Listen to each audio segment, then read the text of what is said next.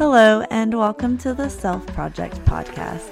I'm your host, Christy Martin, and I'm a life transformation and human design coach who supports others on their own personal growth journeys. This show is all about rediscovering and reinventing who we are, and we are going to talk about it all.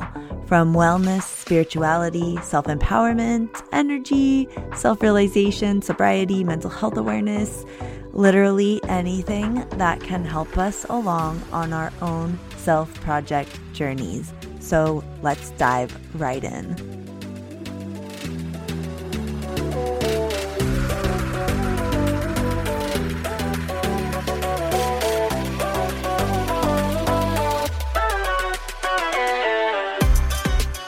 All right, I want to welcome to the show Terrie Vanover.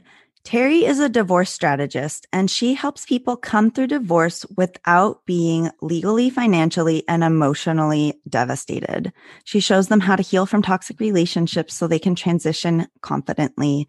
And she's also an author and a speaker, and she is helping others move forward to have happy, healthy relationships in their next chapter. So I want to thank you so much today, Terrie, for taking the time to be on the show and to share with us today. And do you mind just telling us a little bit more about yourself and what it is that you help others with doing?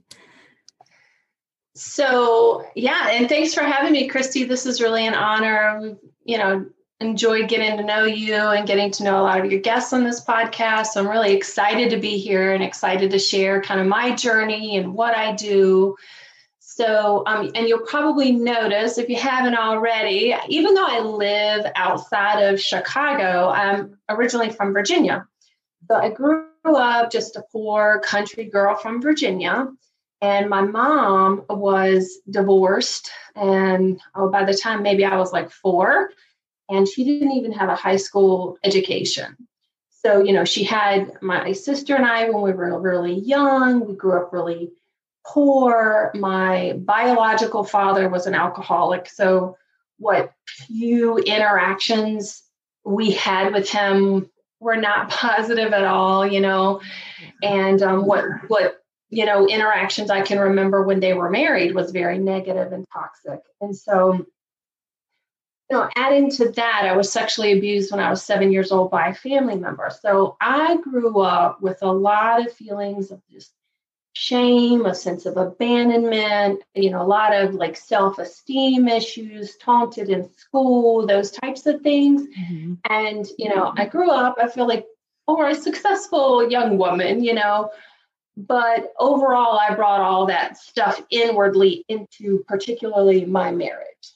So this is where I kind of have to claim my responsibility as a woman and for my own healing, because I was not a good wife. All those issues that I had growing up, they just, I projected onto my partner. I was needy. I was controlling. I was insecure. I looked to him to make me happy. And our marriage did not last very long. I think my oldest was 5, 6 years old by the time we were separated. And in terms of my separation, within a few short months, my mom had a stroke. I lost my mom. I was hit by a van riding my bicycle one day. And so I suffered like a whole bunch of health injuries, and I was homeless. I lost all my financial credit because of what I did with the home that I didn't know what to do with. So it was just this snowball effect. So every mistake that you can make during divorce, I made. The fear, the being overwhelmed, paralyzed with not knowing what to do, which led me to like losing the home, and all those mistakes that you can make, I made them. And so I came through my divorce, and I looked back, and I was like, I don't even recognize that woman, Christy, because I consider myself a pretty smart, resourceful, but when you're going through so much at once, you really don't know how to navigate this. And it's a legal process. And, most of us are civilians. We don't know the right questions to ask or what the process is. And so I had 2 failed mediations, 2 failed attorneys, 2.5 years, I don't know how many tens of thousands wasted. And then, when all was said and done, when all the dust was settled, we ended up right back in the very, very beginning, like to what we wanted in the very beginning. So I came through it and I said, there has got to be a better way. And I learned, how to navigate this process, more effectively, but also how to heal yourself, during this process, because when you're going through this, all the emotions that you're going through impact the financial decisions you're making. And especially women in particular, I made the mistake that many women make with their homes. They hold on to their home too long, or they don't know the financial kind of ramifications of their home.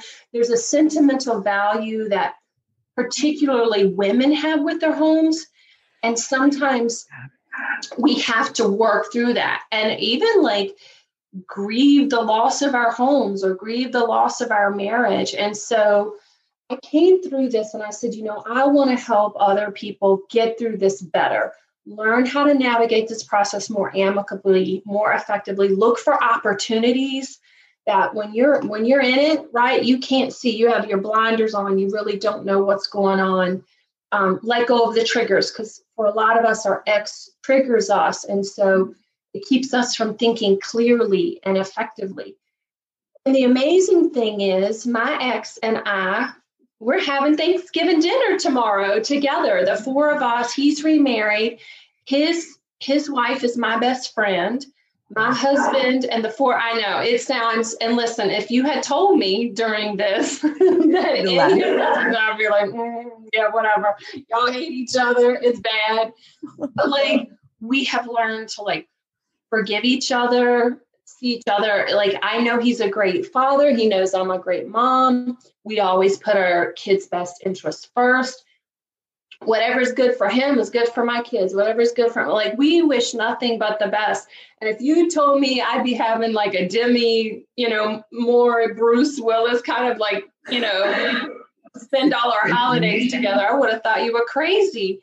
But it is possible to co-parent like this. And I believe it's more possible than most people think it is. You know what I mean? I think if we look for opportunities to negotiate, we look for opportunities and we keep our higher selves in the forefront, we could get through divorce a lot better.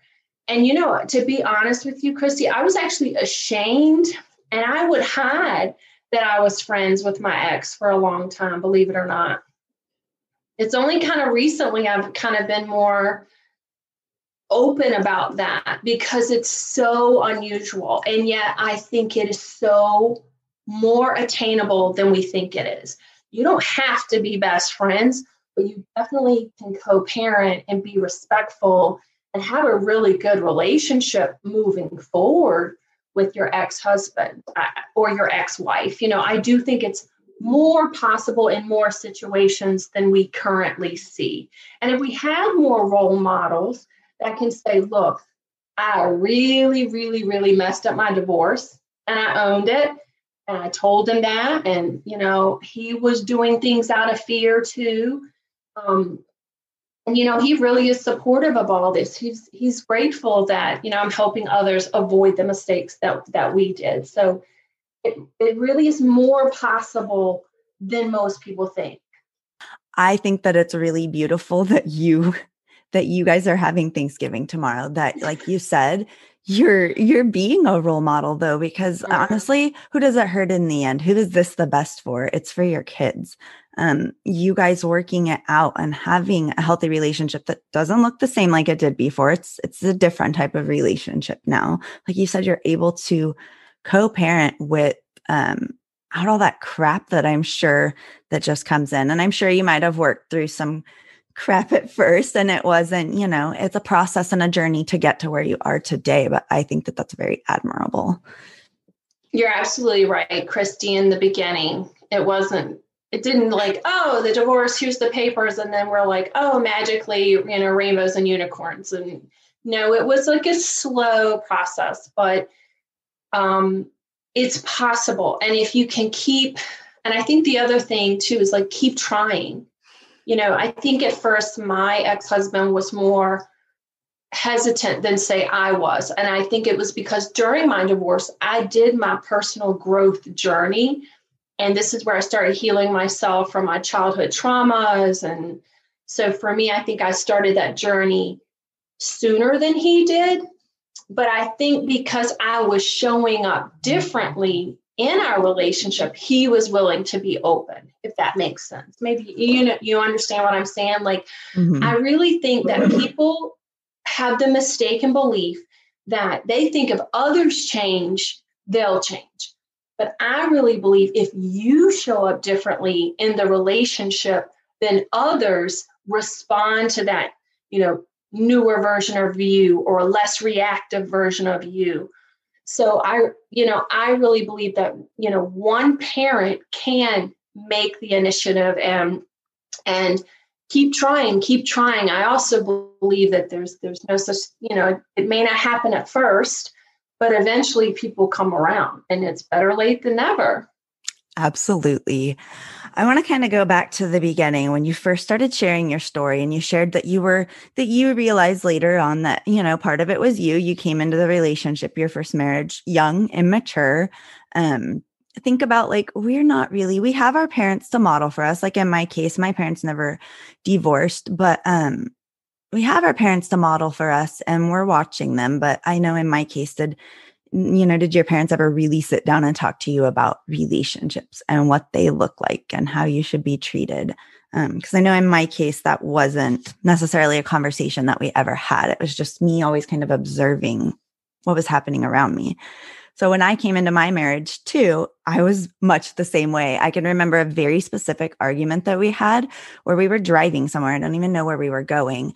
And I mentioned something to him, this was a long time ago, about Paris Hilton, and do you think she's hot? And he's all, well, I think her sister's hotter. And I was so upset, like legit so upset over like the stupidest comment, because I was so insecure with myself. Yeah. Now today I can do the same. I'm like, telling him, look at this person. Don't you think that they're like great looking? He's like, I'm like, no, it's fine. But like the security levels, and that's kind of a superficial example, but even being able to like admire, somebody like, you should connect, because he has his own podcast as well. So I'm like, you should really connect with this woman and talk with her. He's in the educational settings. I'm like, you should connect with this woman and talk with her. She would be great on your show. And, so it's this transition. Whereas before I would have been even jealous that he was communicating with another woman at all. I think that as ourselves, we grow and we mature and we learn. And like in our case, we've had an up and down relationship. So we've worked through those things as we've gone. But I think that it's important, like you said, that when you first came in, maybe we don't even really know what to do. We're feeling insecure. We're young. We've been watching. And we're blaming him, right? Because what he said, rather than looking inward and going, why am I reacting this? Like, what is it about this that is triggering to me? What's going on here? And that's always, when you learn how to do that, it really empowers you into healing yourself or taking ownership for yourself. And I love that. I love that when like us as women too, I agree. I was just like you. It was bad. It was even to like food. Like if you don't like the same food, that would be, oh, well, we have differences. Like instead of appreciating those differences, I saw it as like an insecurity.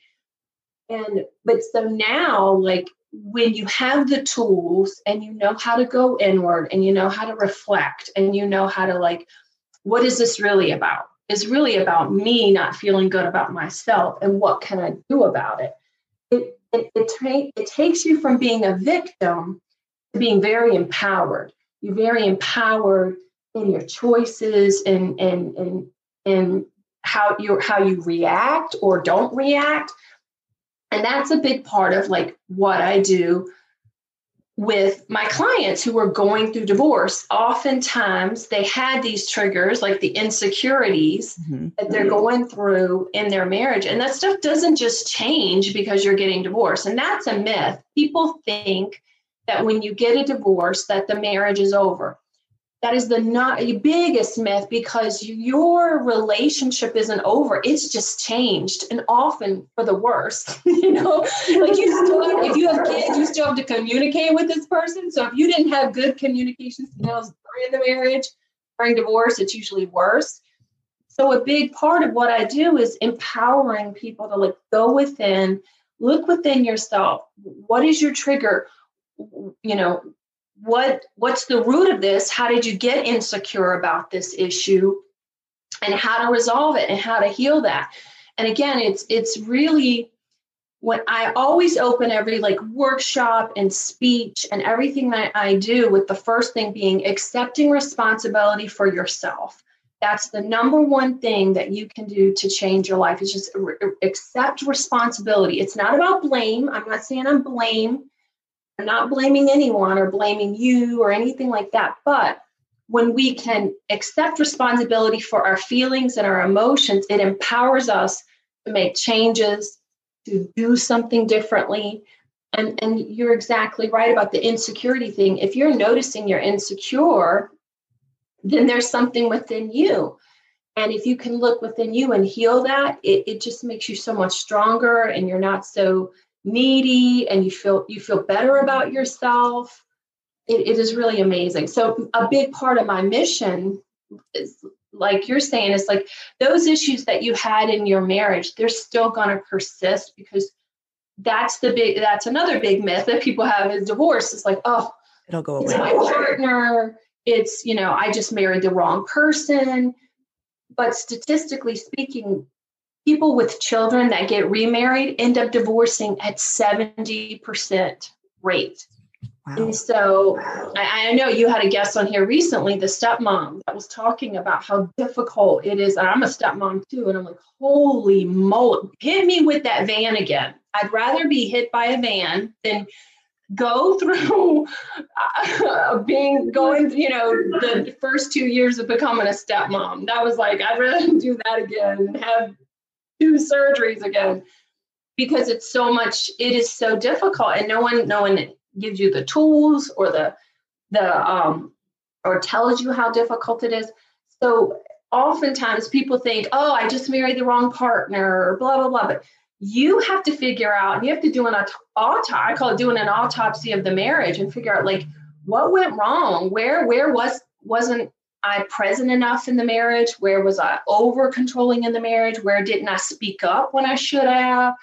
It's all about changing so that you don't repeat the patterns. Because statistically speaking, we end up making the same mistakes again. So it can't be, the partners, because there's something to that 70% statistic. But, I think when you have your same patterns, that if you haven't addressed those, and then you add on the additional stressors of a blended family, stepkids, high conflict ex, all these other stressors, I mean, to me, it's no wonder that the remarriage rate is so high. The divorce rate is so high. I think it's when I try to, oh my gosh, there we go. Why is my mic having issues? Okay. I think that it's really important that you touched on. So like you said, you have that marriage ends and you think, oh, things are going to get better. It's going to be better, this, that. It's kind of like when you move to a new city, you're this city, and you think it's going to be better. I'm going to move to this new city, but you're really taking all your crap with you because you haven't dealt with it. And things are better for a while because you're in a new place and it's new and whatever, but your crap's going to catch up with you no matter what you do. So I feel like this is kind of the same. You leave that relationship, and if you don't address, like you said, those things where you're looking at, where's my part in this? Where do I have control over this situation? Because I can blame him. I can do that. I can try to control. I can do all of that. But we all know at the end of the day that we can't control all the external factors and the situation, but we can reflect and okay, what can I work on with me? You do have 100% control over that. What can you work on in you? Because then I think that healing is important because like you said, then you're going on to that next relationship. And if you don't heal that stuff and you don't dig through that, you're carrying it into the next one and repeating patterns, like you said. So I think that makes a lot of sense that, if you don't heal that and you don't work on that, your second divorce rate, like what's changed that's going to make this outcome different, I guess is what I'm trying to say. So I think that it's important that you bring that up, that healing and that self-reflecting is so important. It's the thing. And I mean, so that's the mistake, Christy, you just said, like, that's the mistake that people say the change, in that dynamic is the partner. But you're still going to bring your baggage. And chances are your partner is probably going to be similar to your other partner. Mm-hmm. And for a lot of people, unfortunately, they come to me after their second or third divorce when they kind of like, oh, maybe it is something about me. Yeah, I hear you. I get it. I mean, I've been there, so I understand. But I am on a mission to like really stop that second marriage divorce rate, because it is really devastating for children to experience the shifting of I'm not anti-divorce at all, because I think in some cases divorce can be a healthy alternative to staying in a toxic relationship. But having children not having stable, structured families, or going through divorces multiple times, it is very difficult. We want to provide that stability, and we want to model for our kids what a healthy, happy relationship looks like and feels like and sounds like. Even what does that communication look like? 100%. Which again is why I love that you talk about how you have that healthy co-parenting relationship now. Because you're modeling that for your kids. You're showing them a relationship doesn't have to look nuclear like we think, mom, dad, and they got to be married forever. And you're showing them families can be beautiful and look any way. And we can be amicable and cooperate no matter what. So I think that you're showing them a really beautiful example of the different ways that relationships could look, because sometimes I think we get it stuck in our heads too as young children that relationships can only look one way and we need to be with that person forever and everything needs to be happy and work out and butterflies and rainbows and puppies and picket fences and So yeah. Or can I share an instance with my children's stepmom and I? Mm-hmm. So we so it's funny because in front of the children, we are a united front. And so, again, it just makes it wonderful because they have 4 parents that love them, support them, show up to every parent conference, all that great stuff. And my oldest is now 13. She just turned 13. And we had a little bit of a hiccup this summer with my son, who is my middle child. He's our middle guy. And he's 11, and he was going into like a challenge program or something, but he was struggling to attend to what this challenge program required over the summer. And so there was some back and forth between the parents on what to do, how do we address it, blah, blah, blah. Again, here's the thing too, we don't always agree, but we support each other, and we always try to come to a consensus of what's best. And it was funny because Dee was over, the kid's stepmom, and we were talking about the situation, and we were not arguing or yelling or fighting, but I would say it was a passionate, discussion. Should we do this? Should we not? How long do we let him struggle? What do we do? Because again, it's all about the kids and what's best for them. And I think that's the other thing that people forget. Sometimes I know that Dee and Ben love my kids and are always putting them first. They might think how that looks might be different than how maybe I think that should look. We just have to come to a consensus on how that will work for the kids.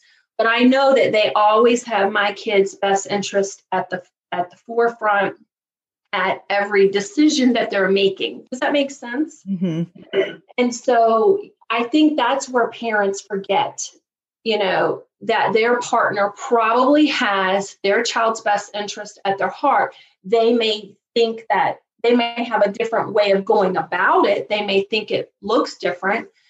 For example, she thought, okay, this is too much pressure. Let's not do it. I'm thinking, well, let's give them a chance. Let's not, so we both had our child's best interest. We just didn't know what was the best way to navigate it. And so anyway, we did come to an agreement. We worked through it. Everything worked out fine. But a day or two later, my oldest daughter comes down and she says, Mom, I didn't know that you guys fight. And I was like, fight? I didn't even know what she was talking about. I was like, what do you mean? And she goes, about, Dex. And I was like, oh, she thought that we agree on every single thing. She didn't know that, like, behind the scenes, because she had overheard us upstairs. She didn't know that behind the scenes, there's always discussion and there's always like, okay, you think that, let's come to an agreement. But I thought this was really healthy, because I think it's good for her to know that although we don't always agree, we're always a united front. And that we're always going to be thinking of them and loving them and putting them first, and that we're going to come together no matter what. So I just thought that was really interesting that she thought, like, all four of us all the time just were like on the same page. So I thought that was good for a lot of reasons, because I'm like, ooh, it's good that she knows that we're supporting, that we're all together. And I also think it's good that she sees people who love each other disagree but come to terms in a healthy, loving way too.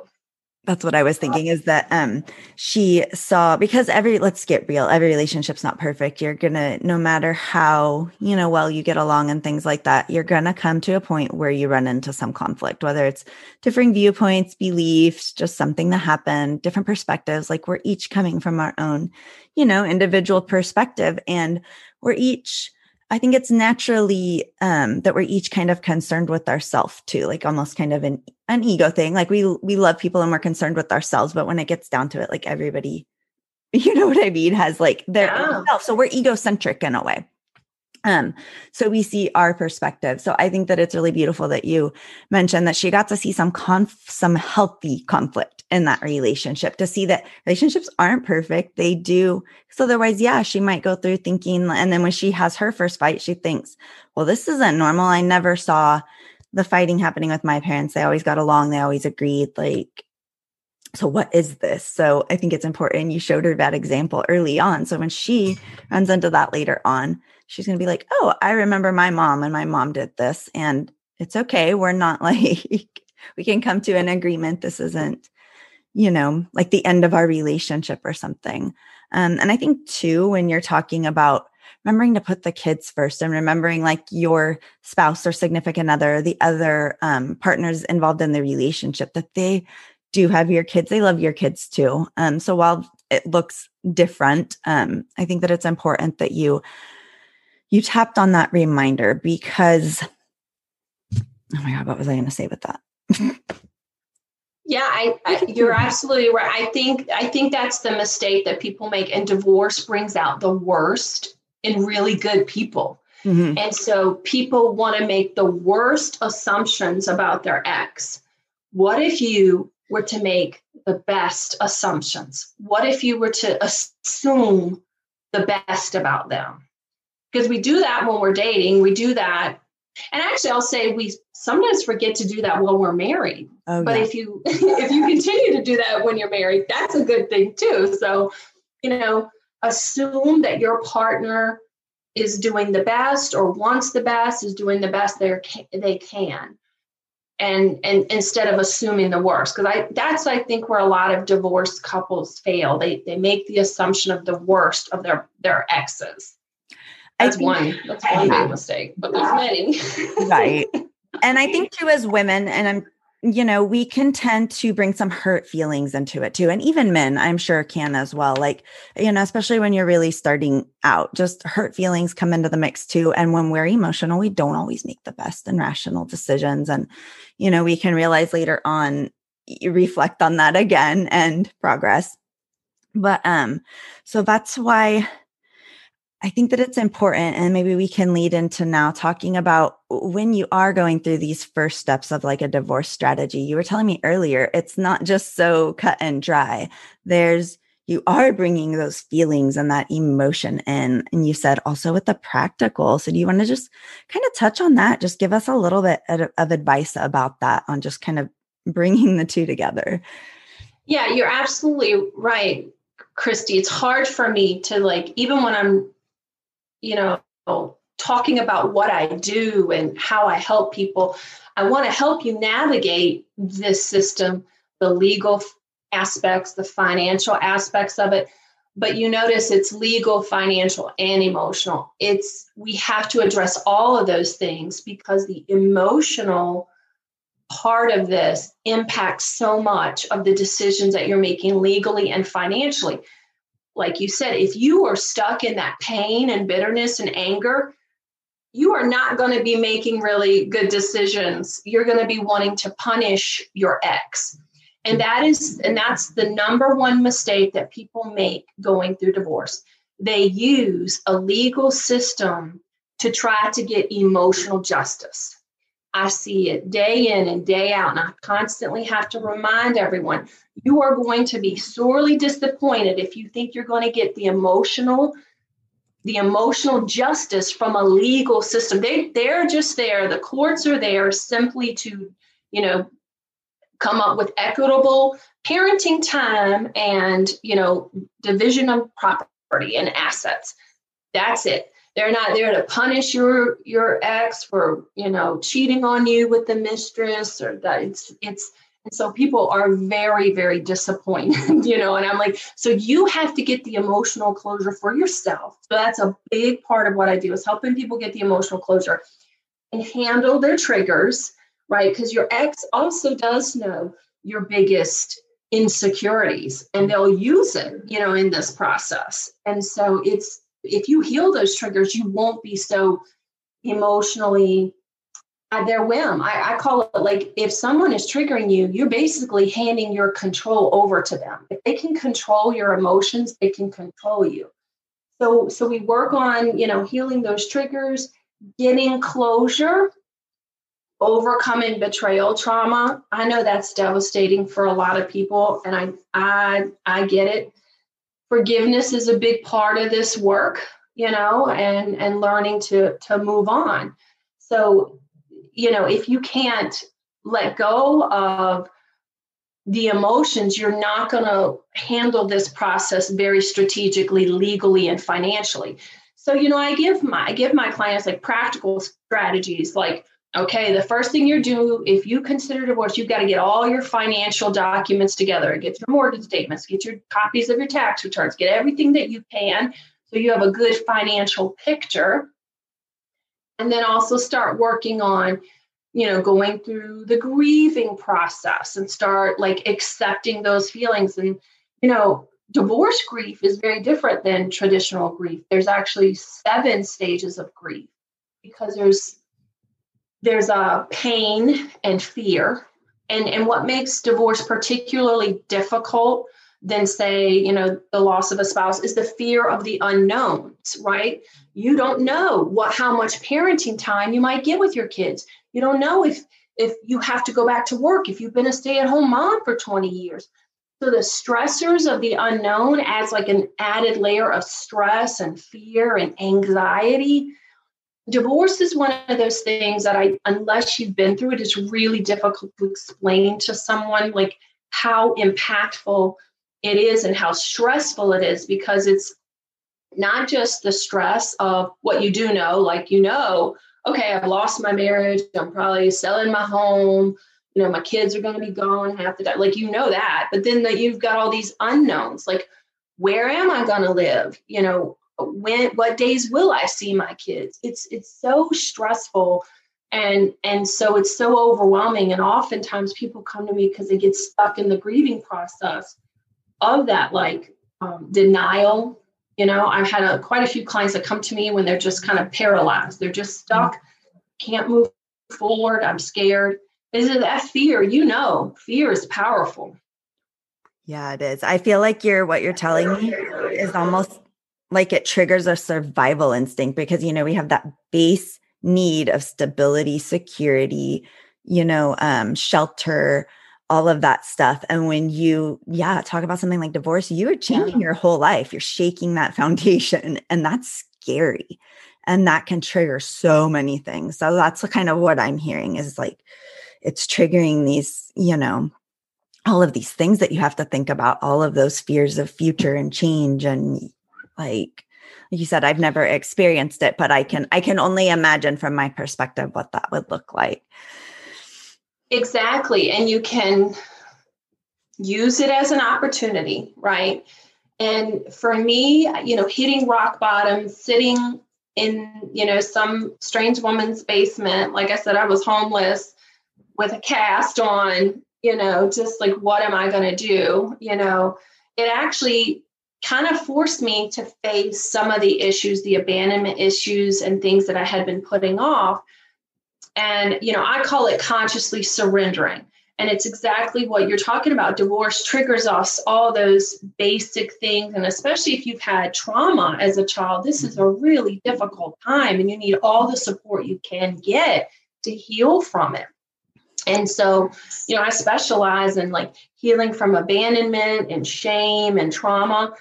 And so you can look at it as like, okay, what's really going on? Like I really struggled with loneliness, both during my marriage and the divorce.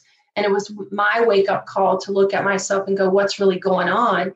And for me, I really had a lot of feelings of unworthiness and I wasn't lovable. And of course, the divorce just stirs all that stuff up. And I looked at it as, okay, this is an opportunity for me to work on this and to heal this finally. It sucked, I'll be honest, to like have to go through that. And I'll tell you, I forgave my alcoholic father and I forgave the sexual abuser way before I was able to forgive myself from doing that. It's like, I really regretted for a long time, like hurting my ex-husband because he's a good man. And it was like, why couldn't I have like healed this sooner? Why did it take so much? But it's our journey. And for some of us, and again, and you know what it's like about, you have to forgive yourself from the decisions you're making out of that trauma. Sometimes you're making it at the best ability that you can, but forgiving myself for that was really difficult, but it was really freeing.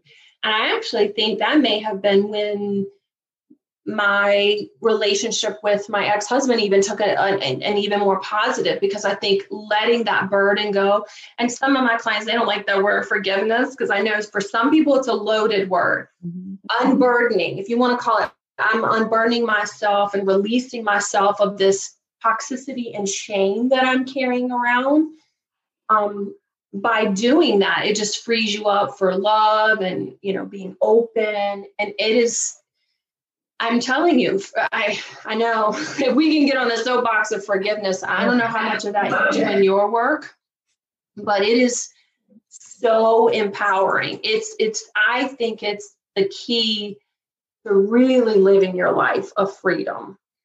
I think if you can let go of like, and you use the word crap, like when the crap that we're carrying around in our relationships. Let's say someone gave you that crap and you're carrying, or I call it a turd. It's by not forgiving someone, it's akin to carrying around a turd and wondering why you're dirty.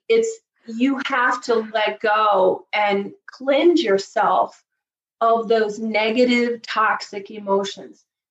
It's not about the other person. And the other thing, I think there's a myth about forgiveness that people think it's about the other person. It's not about condoning what the other person did to you. I'm not condoning it. We're not absolving them. And I'm not even advocating, in some cases, you need to keep those healthy boundaries up. That's absolutely healthy. Mm-hmm. But we can let go of the negative feelings that we're carrying around associated with. Below anger is pain and shame and bitterness and resentment. And so if we can let all that go, you can let in love and light, and you can just, and peace, and then that person doesn't have power over you. That's what I think is most significant about doing the forgiveness work. When you see people who refuse to forgive someone, you can see how energetically engaged they are with that person. And by forgiving, it's almost like you cut that energetic tie to them, and then you're free and you release yourself from that person. It's not about them. It's about you opening your heart and letting go of like the bitterness and the poisoning that you're carrying around. I'm really glad that you brought that up. The topic of forgiveness and self-forgiveness. I mean, we could probably do a whole nother episode on that. Yes. But, I love talking about it though. But I mean, the resistance I get from it, I'm always shocked. But, I'll never forgive. It's it is like you say. It's like you say, it's that perception of if I'm forgiving them. I think a lot of people, like you say, have that perception right away until they've had some time to think about it and have it explained to them in a different way. But yeah, that perception of, well, if I forgive, then it's like pretending, like it's saying that it's okay, or it's saying that it never happened, or that I was okay with it. And it's not that at all. Like you said, the forgiveness is about you and about releasing yourself, because so that person doesn't have that hold over you anymore. And then it's about your karma. Like, then you don't have to worry about them. Yeah, because if you are holding on to that bitterness, you're energetically engaged with that person all the time. I mean, come on, girl. I know you've seen some divorced, bitter people, and they're like, "Oh, I'm over my ex," and you're like, "Oh, no, you're not." I can tell you stories just from before COVID and all that happened. My boys being in school and just seeing some of their friends, and I was a very active PTA mom involved in the school, so you kind of, you would see some of the other parents coming to school events together, and just some of like the nastiness that would ensue there. Or, you can even see that out around you, just like in your kids, like at sporting games, sporting events, I could see, you see those dynamics around you all the time. And I'm going to speak from experience here, because I don't want to come from a place of judgment. Because think about that, what the message it sends to your child too. And if you think for 1 minute your child doesn't pick up on that, you're dead wrong. So is it okay if I share like a personal experience? Mm-hmm, absolutely. About forgiveness and me, and how like impactful it is with their children. And so I use this a lot, when I speak with my clients, and when I speak about this topic, even if you think, oh, I never badmouth my ex in front of my children, blah, blah, blah, they sense it energetically. They get it. I'm telling you, if you're saying that with the moms at PTA, your child, they could be 50 feet away. They feel it. They sense it. They know that you're hanging on. And, we had a family member who betrayed us, did some nasty things. And I struggled with it. I struggled with the anger, because it was very hurtful. It was very hurtful. What can I say? And, I was very angry, that this person had hurt me, hurt my husband, and hurt my children.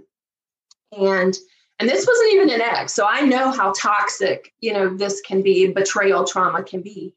And and one day we were in the kitchen, and my son like mentioned this family member's name, and you could see my children kind of side-eye me.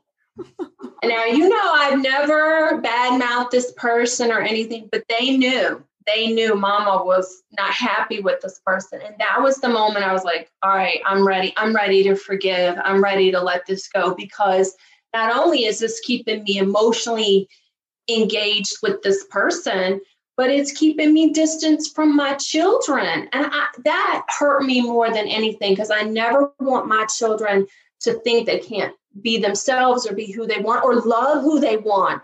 Like, here's the truth. They love that person, and that's okay. And I don't want them to think that there's any kind of energetic block or wall between me and them or that person and them. So I chose to forgive. I did it's like specific forgiveness work. I'm not saying it's easy either. You know this, Christy. This is not easy. We're not saying it's easy, and it is a process. But once you make that conscious choice, you start with compassion, self-compassion, compassion for the other person. And then I give my clients like a template that we work through on the forgiveness. And it's just amazing. So I speak from experience. And, if you think, if you're a PTA mom and you think that, you think your kids don't know, they do know. And let it go for you so that you can be happy and you can be at peace. And you can have that space in your heart for love. It just gives you more room to love. So do you want to tell us how you've shared with us? I think it's incredible the way that you are working with others, because you're not just looking at one piece of it. Like you said, you're not just looking at like the legal or the financial. You're bringing it all together, and you're touching on the emotional, which I feel like is such an important part too. So tell us, how are you working with others? What do you have available for people if they want to work with you? So I definitely have a men's support group, and then I have a separate women's Facebook support group. And on Meetup, we tend to do our workshops. When we were meeting before COVID, we had the live in-person workshops. But we have a support group, and then I work, one-on-one in my programs. And the intensity really just depends on where you are. And I would say, Christy, earlier is better, so that we can set a foundation for, and it saves you money with your attorney if you know what to get ready, if you know the right resources, if you're well educated. I kind of look at what I do as like a holistic kind of navigator of the process. Like, I'm not an attorney, I'm not a financial advisor, but I definitely can help you navigate how to talk with your attorney if you decide to do that. Here's another thing. 70% of divorces probably wouldn't need to be a traditional litigated divorce, which is what is so expensive. There's so many options out there that people don't know. So again, the earlier people come to me, we can talk about the options. What's a good financial option for you? What is what do you need to thinking about as far as your taxes and financial impact? And then again, making sure that the emotional side of this that doesn't impact the decisions you're making. The best example is I've had several clients who were women who were particularly attached to their home. And that is one of the biggest assets in a divorce. And sometimes it can really letting go of that if needed, or looking at it with a clear vision of, can I afford this or can I not? Or, just about being rational about it. So this is where that emotional component comes in of making sure that you're making decisions from a rational mind versus an emotional mind. The programs that I have, and we have a workshop coming up on December 12th, where we're going to talk about how to survive the holidays, going through divorce and a pandemic. I mean, good Lord, like right now, it's overwhelming. It was bad enough when I went through this, and I have clients who are quarantined with their ex. Like, oh my God, you can't even escape. So talk about needing that emotional support and letting go of those triggers, right? So, but it is possible. You can do it. It is possible. And it's just, coming through. So we're going to do the workshop on December 12th, where we're going to talk about like how to survive the pandemic and a divorce going through the holidays. I have one-on-one programs where, help you navigate this process legally, financially, but just as importantly, emotionally, so that you're making the best decisions that are going to save you time, money, and heartache. Because that's the worst thing is when you look back. my goal is for you to look back at your divorce and say, oh my gosh, I made the best decisions that I could under the worst circumstances. I love that. Do you want to tell everybody where we can connect with you online, your website, and your social media accounts that you have we can follow? Yes, ma'am. So you can find me on choosingtorise.com. It's easy because I got that Southern accent. So choosing to rise. Everyone mocks me when I say that. It's fine. choosingtorise.com. And let's see, I have a Facebook group for men, Rise Above Divorce for men, and Rise Above Divorce for women. You can just, Google that or, search that on Facebook. And I'll meet up to, I think right now you can Google that on Meetup as well, because I think you don't have to be local anymore because all the events are virtual. So. Very cool. Awesome. Well, do you have anything else that maybe we didn't touch on that you wanted to talk about, or anything that you wanted to close out with? Did you want to talk about toxic relationships or signs you're in a toxic relationship? Because I think for many people, the guilt of leaving a divorce it's a struggle. It's a struggle for people. Like, should I leave this marriage? And I am a believer of, if you're considering divorce, work on yourself first so that you know that you're seeing the marriage for what it is versus your filters. Like for me, I told you, I regret not getting the help sooner, not doing the work sooner and healing my traumas, because I was married to a good guy. But unfortunately, my own trauma refused to let me see the marriage for what it was. I just was needy and he wasn't giving me what I needed. But now I've learned I can give myself all those things that I need. I can feel secure on my own. I love myself. I don't have to depend on someone else to love me. So I believe in getting the help. So if someone is struggling in a relationship, work on yourself, do the inner work so that you can see things. And I call it a filter. So many of us, we walk around with a filter of how we view other people and we view the relationship. And like I said, when I was in my marriage, I had the filter of like, he doesn't love me enough. He's not giving me enough. But the truth was anything ever going to be enough? Because I was like an unending pit, never have enough love. So I do believe that work on yourself and make sure that if you are thinking or contemplating about divorce, that you do it from a place of wholeness and wellness, and say, okay, this relationship is not meeting my needs, or this person does have toxic, unhealthy traits that aren't good for me, and I feel resolved and complete that I should walk away from this, and we are better apart. So the number one sign, I think, that you're in a relationship where you feel like, this is not working, it's unhealthy, would be like if you feel the need to record I'm not saying to record it, like don't do that because that may not be legal in your state, but I'm saying if you are constantly saying, I feel like, everything I say is being twisted or manipulated, or I know we had this. So if you're constantly second guessing yourself and you were like, I wish I had a recording of this so I could prove what was said, that is a big kind of red flag that something's off in the relationship and that something needs to be looked at. It's kind of an easy, if your inner voice is saying, constantly second guessing yourself and like, oh, I wish I had a recording of this because, she's saying this and I'm saying this. And I was in a friendship that you're saying that, and I'm feeling like I was in a friendship that was a lot like that, I would say I was constantly second guessing myself. So wow, I think it's, yes. And it doesn't have to be our intimate partners. Yeah. That friendship was probably had some, definitely. I think we struggle with that.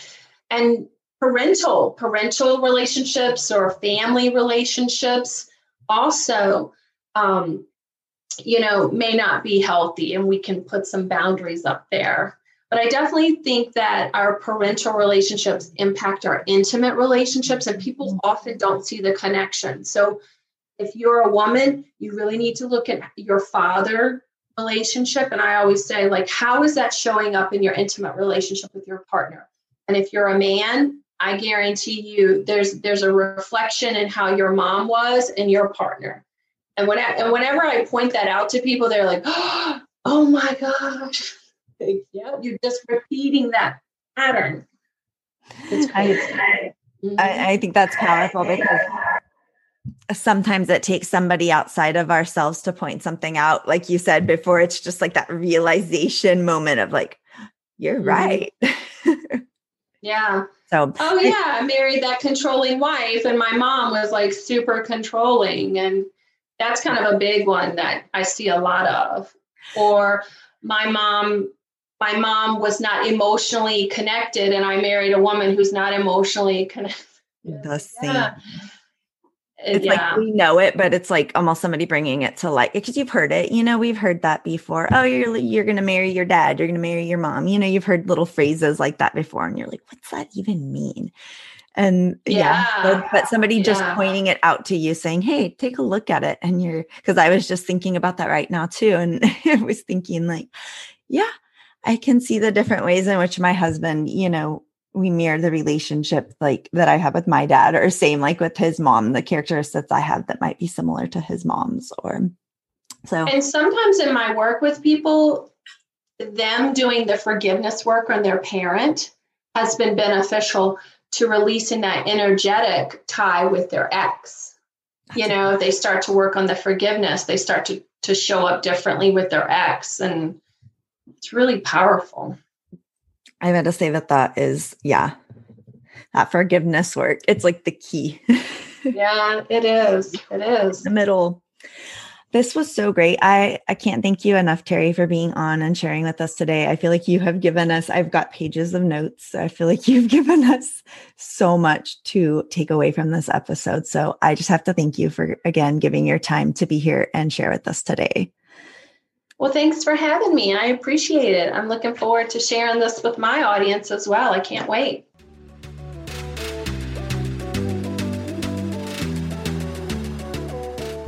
Thank you so much for joining me today for the Self Project podcast. I hope that you were able to find something useful or inspirational to take away with you today. So come and connect with me over on Instagram. It's @_Christy Martin, and let me know what you want to hear more of. Go ahead and subscribe to the podcast and leave a review, and I will see you next time.